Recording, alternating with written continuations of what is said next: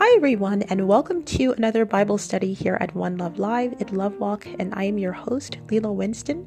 I pray that you are well and that God is blessing in your life. As you know, we come together to read and study in the Word of God so that we can practically apply it, and also so that we can discover the purpose of our lives and enact that in the earth. And so I'm so glad that you've joined me today. I hope that you have been growing, that you have been studying your Bible for yourself, and that you have been really discovering your purpose and finding ways to serve that purpose to the world. And so today, as you know, guys, we are on a series and we're continuing on part 2 of that series on Firstfruits. We are talking about the first fruits of the Spirit, the first fruits of the Spirit. This is something that is talked about in Galatians chapter 5, verse 22. I know we don't really speak about it that much. There's a lot of talk about many things, from purpose to gifts to anointing to you name it, right? To going to hell even, right? There's a lot of stuff out there that we can talk about, and those things are all fine. They're all very important for you to know and understand. There's various series and Bible studies here at One Love Live where you can find out about those things as well. But guys, as I promised, we are going to delve into the gifts of the Spirit. I feel that these are foundational to our walk as believers. So let's go ahead and jump into part 2 of First Fruits. And just like we did with the talent series and also with the calling series, we're just going to kind of go sequentially as they are listed here. This is in no particular order. Okay, so don't think that I'm saying that meekness is more important than joy, or joy is more important than, gentleness, whatever. I'm just going in the order that it is listed here in the Bible. So go ahead and grab your Bible. We're going to read our anchor text, which is Galatians chapter 5, verse 22 and 23. So I'll get started. It says, "But the fruit of the Spirit is love, joy, peace, long-suffering, gentleness, goodness, faith, meekness, temperance. Against such there is no law." Now, today we're going to be talking about love, and you guys know this Bible study is called Love Walk. It is the in-depth study of love, and it's all of its applications and all of the ways that it impacts our life. And, you can find out more about why I call this Bible study Love Walk in some of our earlier Bible studies. But the focus of this Bible study today is love, and the focus of the entire Bible study Love Walk is love as well. So this is one of my favorite subjects to talk about. But because we do talk about love a lot on this podcast, in this Bible study, you can find various Bible studies here that go into depth about various aspects of love. But today we're going to sort of dig into it as a spiritual gift, right? Love as a spiritual gift. So some things I want you to understand about fruits of the Spirit before we step into this Bible study is that fruits of the Spirit sort of are more demonstrated in your relationships, in the way that you interact with people, in the ways that you have to correct how you interact with people, in terms of fairness, in terms of goodness, and being, authentic. These are the ways in which we interact with people, and we do this every day. And so there is no person on this earth who could not benefit from the fruits of the Spirit, and most certainly there is no believer who could not benefit from the fruits of the Spirit. So I want you to understand that fruits of the Spirit are sort of relational, right? They deal with the soil of the heart, because when we talk about fruit, then you have to talk about soil and you have to talk about seeds. You talk about a gestation period and the growth of the plant, and then it has to be such a robust plant that it can produce fruit. The next thing is that there's a relationship between the soil and the seed, and I want to sort of position that to be a relationship between your heart and God's word. So the fruit of the Spirit are sort of an illustration or a relationship between your heart and God's word, the effect that his word is having on your heart, on you, right? And then, of course, it is about your relationship with the gardener. Well, who is the gardener? The gardener is God. So it really is a reflection of how you are kind of interacting with God. A lot of people try to evidence these things, in their walk with their family, but sometimes not with God. Like, God is going to need you to use that same temperance, that same love. We are often taught we need to have love toward God, but we're not taught that we have to have goodness toward God or joy toward God or even temperance. So I think these are important keys that we want to demonstrate, not just in our horizontal relationships, but also in our vertical relationship with God. And then finally, I think it's important that it also talks about our relationship with rain. When you talk about plants and growth, what is raining down on you? What is refreshing you? What is bringing you life? What is bringing you joy? And so that witness that we have that helps us to keep moving in the body of Christ, I think these are important parts of how we overcome. And I always believe they're important parts of what we do. And that's why I try to share sometimes some things from my own experience, because maybe it will give you courage to keep moving forward in your Christian walk.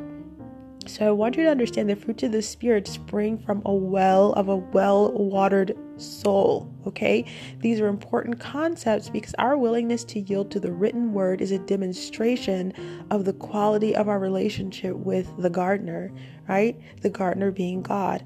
A believer who disregards God's word on theft, but it actually heeds it on adultery, still has a ways to go in his or her relationship with God. And so how we adhere and obey demonstrates how we feel about God. There is a great verse in Jeremiah that actually speaks to this, and I'm going to pluck it out. It's Jeremiah chapter 7, verse 9 to 10. If you have a chance, maybe you can read it and meditate on it. I'll read it briefly here. It says, "Will ye still murder and commit adultery and swear falsely and burn incense unto Baal and walk after other gods whom you know not, and come and stand before me in this house which is called by my name, and say, we are delivered to do all of these abominations?" Right? He's saying, are you going to do all of these terrible things and then come before me and pray and say, oh, God has freed us to be able to do whatever kind of abomination. We are delivered. We have grace to do all of these horrible abominations. God is saying, what kind of relationship do you think that is? And I want you to consider that when you think about some of the relationships you have in your own life and what you would be willing or not willing to tolerate, and whether you would call that a good relationship or not. I think you have to kind of apply the same kind of logic when it comes to God, right? It's why some doctrines of grace are kind of antithetical to a real relationship with God.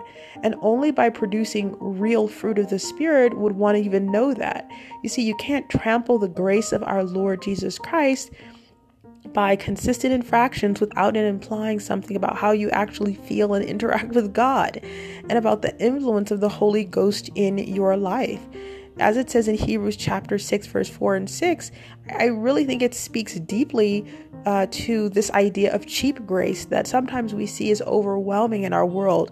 No one can judge me. I do my own thing. God is the only one. And it's just kind of wild, some of the things that people do using this kind of cheap grace, right? It's kind of a form of power, but it denies the power of the gift of the fruits of the Spirit. And so it's not possible to actually have true grace if you don't acknowledge these fruits of the Spirit, right?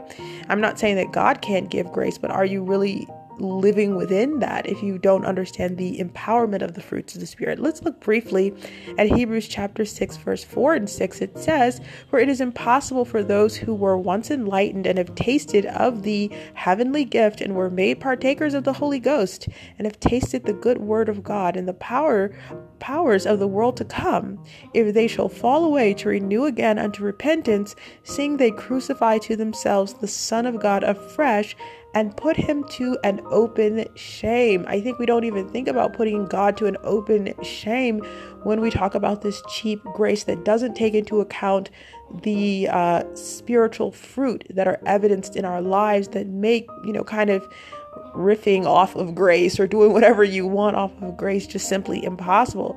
Grace is not licensed to behave in ways that contradict the fruits of the Spirit. This is so critical. And if you don't study this fruit of the Spirit, you will think that, some of this cheap grace that we see out in the world actually makes sense. But if you understand that a real relationship with God includes this fruit of the Spirit, you'll understand it's practically impossible, right? It's practically impossible not to make mistakes, but to just kind of be flippant about it and say, oh, well, grace is covering that, right? Grace covers everything, right? And I'm not saying grace doesn't. Please don't misunderstand me. What I'm saying is there's this kind of license to kind of act and behave in ways that it is just goes against the fruit of the Spirit. You can't sort of advocate grace and still go against the fruit of the Spirit, if that makes any sense. In fact, fruit of the Spirit makes sloppy grace impossible in believers. Just think about that, right? So we cannot use God's grace to justify a life that's lived without the fruit of the Spirit. If there's no evidence of temperance, of joy, of love, of these things, then we have to start asking questions about what kind of life is actually being lived, and what kind of relationship does one have with the Father. I want to go back to Galatians chapter 5, verse 22, and I want to note that this fruit that we are studying is the fruit of love, and that's in Galatians 5:22. It says, but the fruit of the Spirit is love, right? Therefore, we endeavor to understand and learn about the most influential source of internal power. And that's absolutely important when we think about the fruit of the Spirit. This series attempts to do so in some small measure.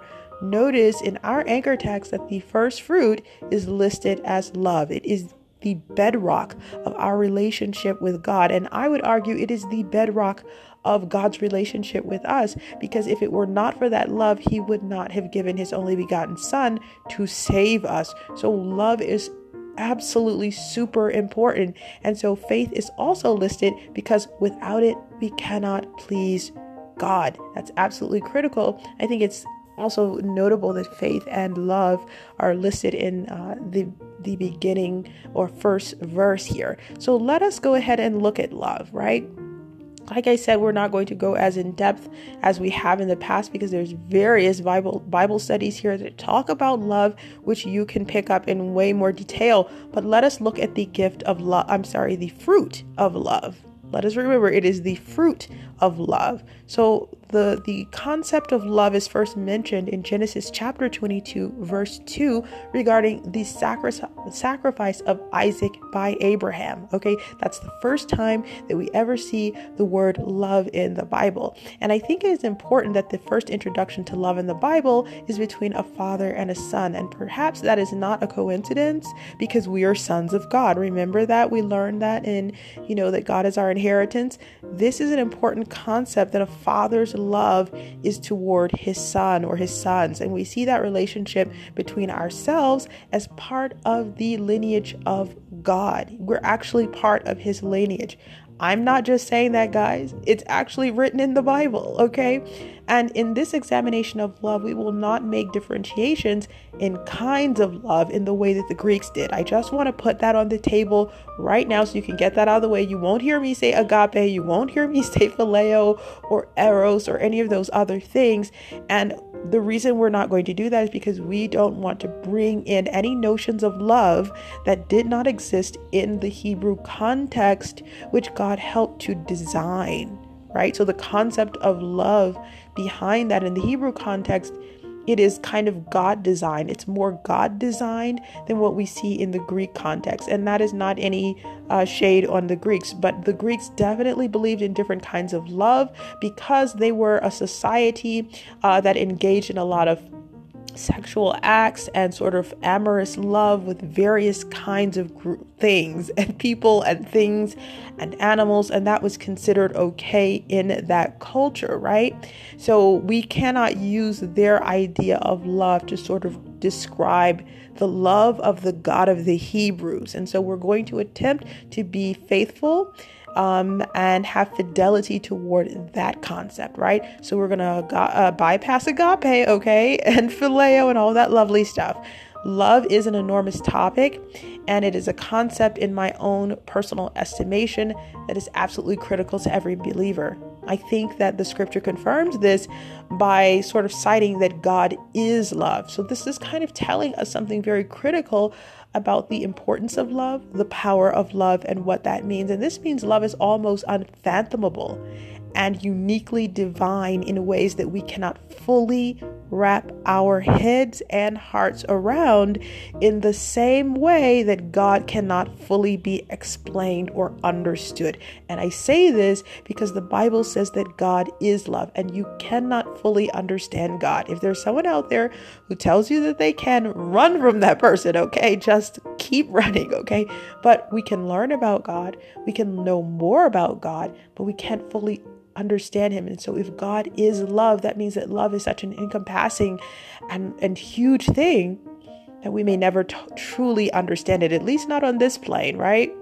It is for this reason that this entire ministry is dedicated to the exploration and the demonstration of love. So it acknowledges from the outset, okay, that this examination of love is limited and for the purpose of setting groundwork among the fruits of the Spirit, right? I cannot be more clear about this. However, I also want to note here that of all the gifts of the Spirit, the scripture says that there are no laws against any of the fruits of the Spirit. This is absolutely great. I think this is a wonderful point, and this is a very important point too, because it means that there is nothing to prohibit your demonstration and actualization of love, joy, peace, temperance, meekness, long-suffering, goodness, and faith.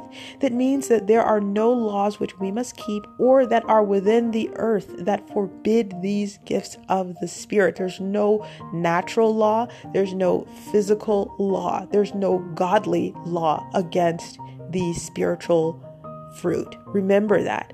Now, does that mean that a wicked leader cannot make some sort of law against goodness? Like nobody can be good? That would be weird, but sure, he can do that or she can do that. But there are no natural or spiritual laws which all men understand and acknowledge through the conscience that can deny these fruits.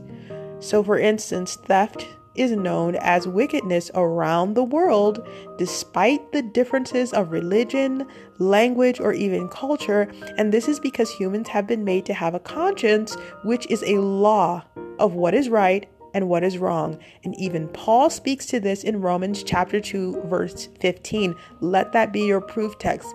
Everybody gets it. Don't let anybody tell you they don't get whether something is right or wrong, because God gave it to them. Humans intrinsically know what is evil or wrong because they have an internal direction. So when Galatians chapter 5, verse 22 and 23 says there is no law, it means if anyone lives in these sort of spiritual fruits, the human conscience could not even convict them about it, right? Like even the human conscience couldn't say, "Oh man, you're doing something bad because you're being good to me, or you're being nice to me, or you love me," right?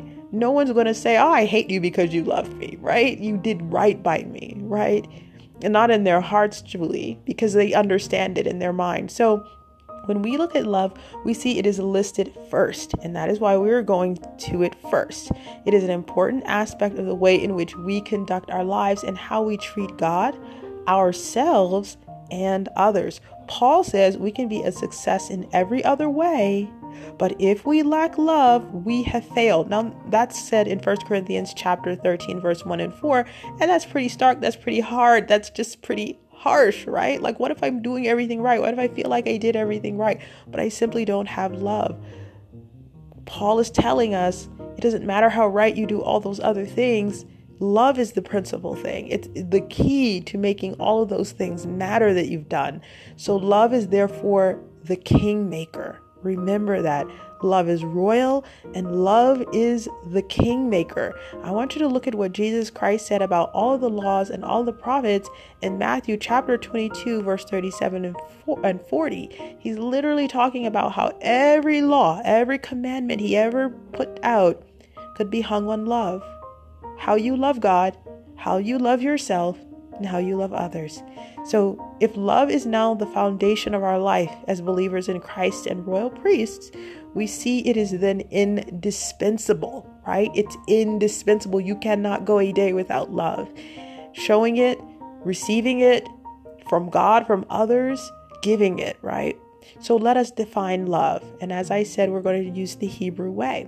So in the Hebrew, love or to love means literally to love, be beloved, like, it means to be a friend, it means an intense feeling of deep affection, it means intimacy, it means attachment, it means benevolence and great interest or pleasure in. That is what love means. So God has a great interest and pleasure in your existence. For God so loved the world, right? He's such a friend to you. He's such a has such deep affection and intimacy with you.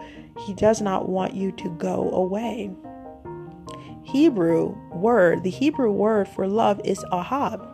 And it's a word used for all manner of love, right? They have different conjugations and whatnot, but it's the same word for every love that you can think of. So love is a royal law according to James chapter 2, verse 8. This means love is a law unto itself, right? It communicates boundaries, it communicates care and principles in its actualization. In other words, there are some things that love will not do. That is so key, right? And there are some things that love will most certainly do if it is present. It is also notable that in Galatians chapter 5, verse 22 and 23, our anchor text, love is defined as spiritual. And I want you to really grab this. It is not a thing that is found in the heart or mind alone, right? Therefore, love is not purely logical or subjective in natural terms. Instead, it is something that is entirely supernatural, and this is why love is a fruit of the Spirit and not just the heart or the intellect or even the emotions. So you can have great feelings and you can have great thoughts about someone, but it is important to understand that love is spiritual and it is having an effect on your emotions and on your spirit, right? And on your heart.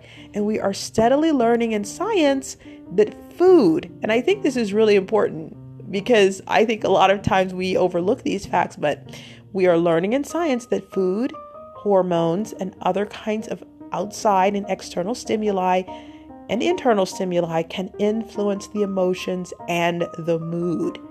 This means emotions, while valuable sources of information, cannot be the house of love. Okay, remember that.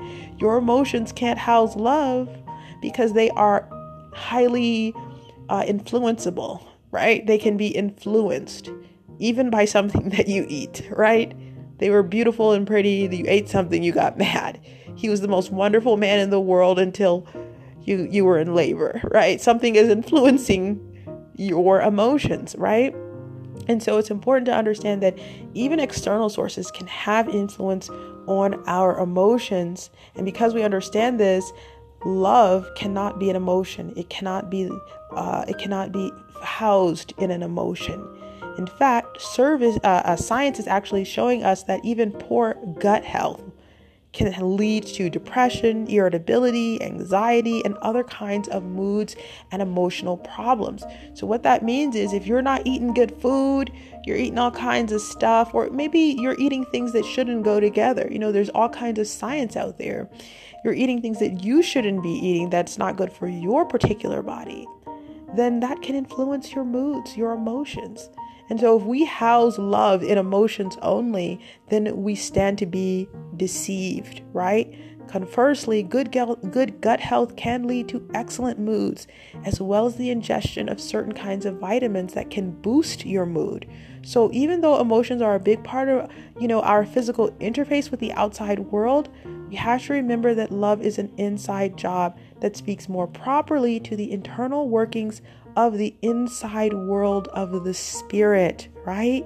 What's going on there? Love is supernatural. It is above and beyond the context of the natural world. I want you to note something in Mark chapter 12, verse 33.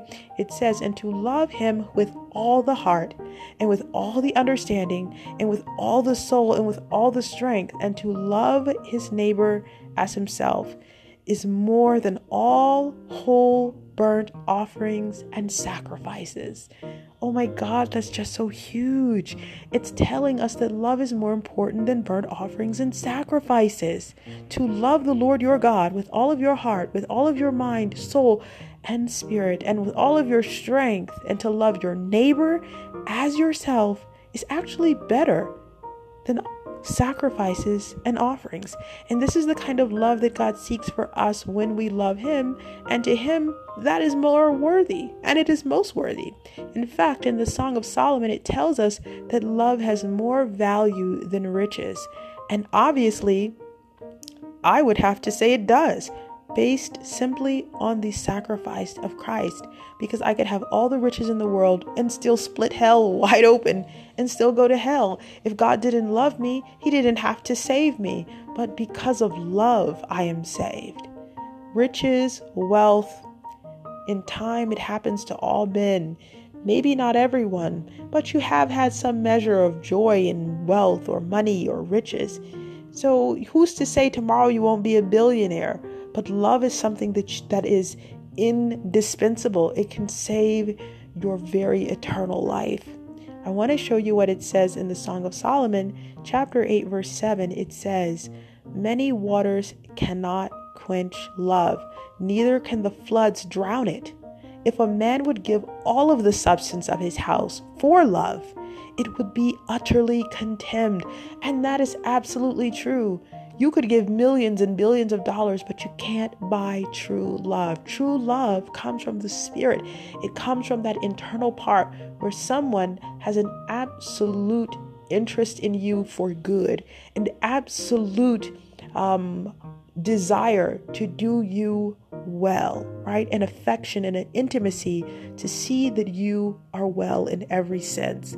This cannot be bought, right? It cannot be bought. I mean, if people could buy it, believe me, they would. You can buy companionship. You can buy sex. You can buy friendship. You can buy some affection. But love?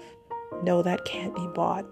And that is so important about love, is because love always finds a way. That is what I love so much about love, is that love will go through brick walls. It will go over oceans. It will go to hell, literally go to hell and back for you, because love is God. Love is spiritual, and it is beyond our own understanding. It is beyond our logical mind. So love always finds a way, because it is absolutely invested in the good of the beloved. And we see that demonstrated in the sacrifice on the cross and in our own command to love our neighbor as ourselves in Matthew chapter 22, verse 39. There's actually a Bible study here called Love Always Finds a Way, and it really illustrates how love pursues the beloved with good. I hope you'll check that Bible study out. But let's look at Matthew chapter 22, verse 39. It says, "And the second is like unto it, thou shalt love thy neighbor as thyself." And so we learn that love is a care for someone or something that inspires great acts of both generosity and kindness, as well as sacrifice and correction. And so if you are going to dare to love your neighbor as yourself, you're going to have to demonstrate that toward yourself. Great care for yourself, great care and acts of generosity, right? For yourself, kindness for yourself. Because let me tell you, if you don't know how to be kind to yourself, you will not know how to be kind, truly kind to others. Love is not a small thing, and it is the most integral part of our spiritual gifts. But like any fruit, love can be big or small. This is just a fact, right? I'm not trying to make it seem like an oxymoron. It's the truth. Love can be big or small. And if you look at most of the fruits of the Spirit, and I would argue this, and maybe I'm wrong, but they can be large or small. Gifts of the Spirit, fruits of the Spirit can be large or small. Just like any fruit on a tree. You might have a small apple, you might have a big apple, you might have a big peach, or a smaller one. So it's important to understand that. And as always, I do want to prove that concept, right, in Scripture. So let's look at Luke chapter 7, verse 47. It says, "Wherefore I say unto thee, her sins, which are many, are forgiven, for she loved much. But to whom little is forgiven, the same loves little." So there is a possibility, there is a concept of loving more or less. And unfortunately, this is littered all throughout the Bible as well, where we see even the patriarch loving one son more than another. We know what got Joseph in trouble. His father loved him more. Okay, it is absolutely possible. Even Jesus Christ underscored this principle as it pertains to love and forgiveness. And yes, it is possible. And then just, you need to know to love a little or to love a lot. And it's possible to love one person a little, another person a lot. I know this is not good. Maybe this doesn't fit with theology. Unfortunately, it's in the Bible. Okay. So, don't get mad at me. Go to the Bible, talk to God, right? And I want to show you this also in Genesis chapter 29 and 30 with the patriarchs, right? So we think about Rachel, right? Jacob and Rachel, and we think about how, he has fallen in love with her. And we see this sort of juxtaposition between a great love and a small love. Look at Genesis chapter 29, verse 30. It says, and he went in also unto Rachel, and he loved also Rachel more than Leah, and served with him yet 7 other years, right? So if you read the story of Jacob and Rachel, you'll see how that Jacob was absolutely smitten with Rachel. Like, he loved this woman to the end of his core. And Leah by no means could get between the two of them, no matter what she did, no matter how many babies she had. Jacob just loved Leah, and it started out that way. And I think we have to really acknowledge something about the story of Rachel and Leah.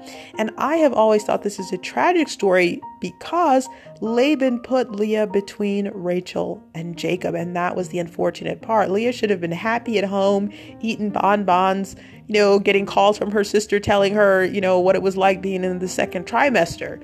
Like, right? She should not have been in that family, technically, right? God worked that for good, but Leah really should have been. People don't even talk about Leah, further on down in the scriptures, right? Because Leah kind of was put in there by Laban, who was a really ornery man. If you read the story of Jacob, Rachel, Leah, and Laban. So Laban kind of put Leah between Rachel and Jacob, and the result was is, I think, a warning to all of us, right? It's a warning not to get between someone's love, right? Just get away from it. If you see two people in love, leave them there, right? We will only ever be able to be sidestepped in the end. And that's really what happens when people try to get between the love between, a man and a woman, the love between, two friends, the love between, siblings. You're kind of stepping into something that's bigger than you, right? You don't want to do that. And so I really underscore this because my heart really goes out to Leah, right? The story of Rachel and Leah, to me, is almost the story of mankind in how that Satan tried to get between us and God. Think about it. He just sort of threw a monkey wrench in there, right? Like, Leah wasn't supposed to be there, and Satan tried to get between us and God. We are the image of God. We were something that God was proud of and he loved so very much. But he couldn't get between God's love and us. That is what is important to understand. And we see that because God went to the farthest lengths to buy us back with his blood because of love, as it is written in John 3:16. So the measure and breadth and depth of love is beyond knowing, as Paul says in Romans chapter 8, verse 35. Paul says, who shall separate us from the love of Christ? Shall tribulation or distress or persecution or famine or nakedness or peril or sword? You see, love cannot be quantified, nor can you truly divide someone from someone that they love. It's just not possible, as we see with God and us. He went to the farthest lengths to get his beloved, which was us. He went to the farthest lengths in the same way that Jacob went to the farthest lengths to get Rachel. And when he got Rachel, he was good to Leah, but that wasn't his target. That wasn't his goal. His goal was always Rachel. And God's goal has always been us as his image bearers, right? So true love from God, regardless of its size, demands that we always treat others well and to their highest good. For example, you may not risk your life to give a stranger your kidney, but you might do that for a spouse or for your child. However, you must love the stranger enough not to do him or her any harm or steal from them or whatever that may be. Look at what it says in Romans chapter 13, verse 10. It says, love works no ill to his neighbor. Therefore, love is the fulfilling of the law. Think about that. Love fulfills the law. You want to fulfill the law? You want to hit every single commandment there? dare to love. That is why we always work on our love walk, right? Romans chapter 13 is perhaps the most basic demonstration and definition of love. You can't say that you have love and treat people badly, or disregard people's wishes and feelings, or lie, cheat, and steal. The fruit of the Spirit, love, should inform you of better ways to conduct yourself and the inner life of the heart. And we know we have fulfilled the law if we love others, not in word only, but in deed and in heart. So the easiest way to understand love, Jesus gave to us in Romans chapter 13, that helps us see that we can keep all of the laws and all of the prophets simply by doing two things. And that is loving God with all of your heart, mind, spirit, and strength, and loving your neighbor in the same manner that you would want to be loved. So Romans chapter 13:9 says something. It says, "For this, thou shalt not commit adultery, thou shalt not kill, thou shalt not steal, thou shalt not bear false witness, thou shalt not covet. And if there be any other commandment, it is briefly comprehended, this saying, namely, thou shalt love thy neighbor as thyself." All of those commandments, just love your neighbor like yourself. Love is not hard to understand. It's just hard to do, right? Because it requires fidelity to the principle of love in all aspects of our lives. In happy times, angry times, business deals, sadness, arguments, relationships, marriage, confrontation with children, and so much more. So let us recap what we know about the spiritual fruit of love. 1, it is produced from the Spirit. 2, love can be a little bit or a lot. 3, the fruit of the Spirit is about relationships, your relationship with God, your relationship with mankind, your relationship with yourself. And 4, grace does not eradicate the need for the fruit of love or any fruits of the Spirit. 5, you cannot get between the love of two. Just remember that. Never try and do it. Don't try and get between the love of God and his child. Don't try to get between the love of a man and a woman. Don't try to get between the love of a parent and their child, right? Love is also a boundary. That's number 7. And I might have skipped, but you cannot separate believers from Christ's love, because love is a boundary, right? And love is a bond, right? So remember that love is a boundary, and spiritual fruit keeps us from doing and behaving in ways that dishonor others, ourselves, and God. And then 8, love does not harm others. It doesn't harm people. It's not going around doing bad things. People who say they have love and they go around doing bad things to others, you got to start asking questions, and they can't just chalk that up on grace. And then love is defined as deep care, interest, and benevolence toward another. Even worship, right? 10, since it is a fruit, it can grow to be big or small. How you choose to grow your love is your own affair. 11, love requires fidelity to the principle of love in all situations and at all times. So love isn't something you just practice with family, or maybe you just practice with friends. It's something that you practice every day. That's why I call it a love walk, because there's nowhere you go if you are an ambulatory human being that you don't walk. You even walk to your car. You might drive somewhere, but you got to walk to your car. You got to walk to your desk when you go to work. You got to walk to the water cooler to gossip. No, I'm just kidding. But seriously, love, right, requires you to walk it out in everyday life. Okay? And then 12, love encompasses all of the fruits of the Spirit. If you can practice love, then you've got all of those other fruits, right? Love is the principal thing. God is love. So even if we fail to fully understand all of the fruits of the Spirit, we may always understand love and its grandiose, godly application. I pray that you are well and God continues to bless in your life. Don't forget, you can find resources at lovewalk.substack.com, as well as Bible studies that you can share with your Bible group and other believers. And I want to ask you to share those Bible studies that you feel blessed you, right? right? And if you want to bless me, you can also support at paypal.me/LELAWINSTON. That's paypal.me/Leela Winston. And I want to thank you so much. I pray that you continually grow in your walk with the Lord and in your love walk. God bless you. Bye.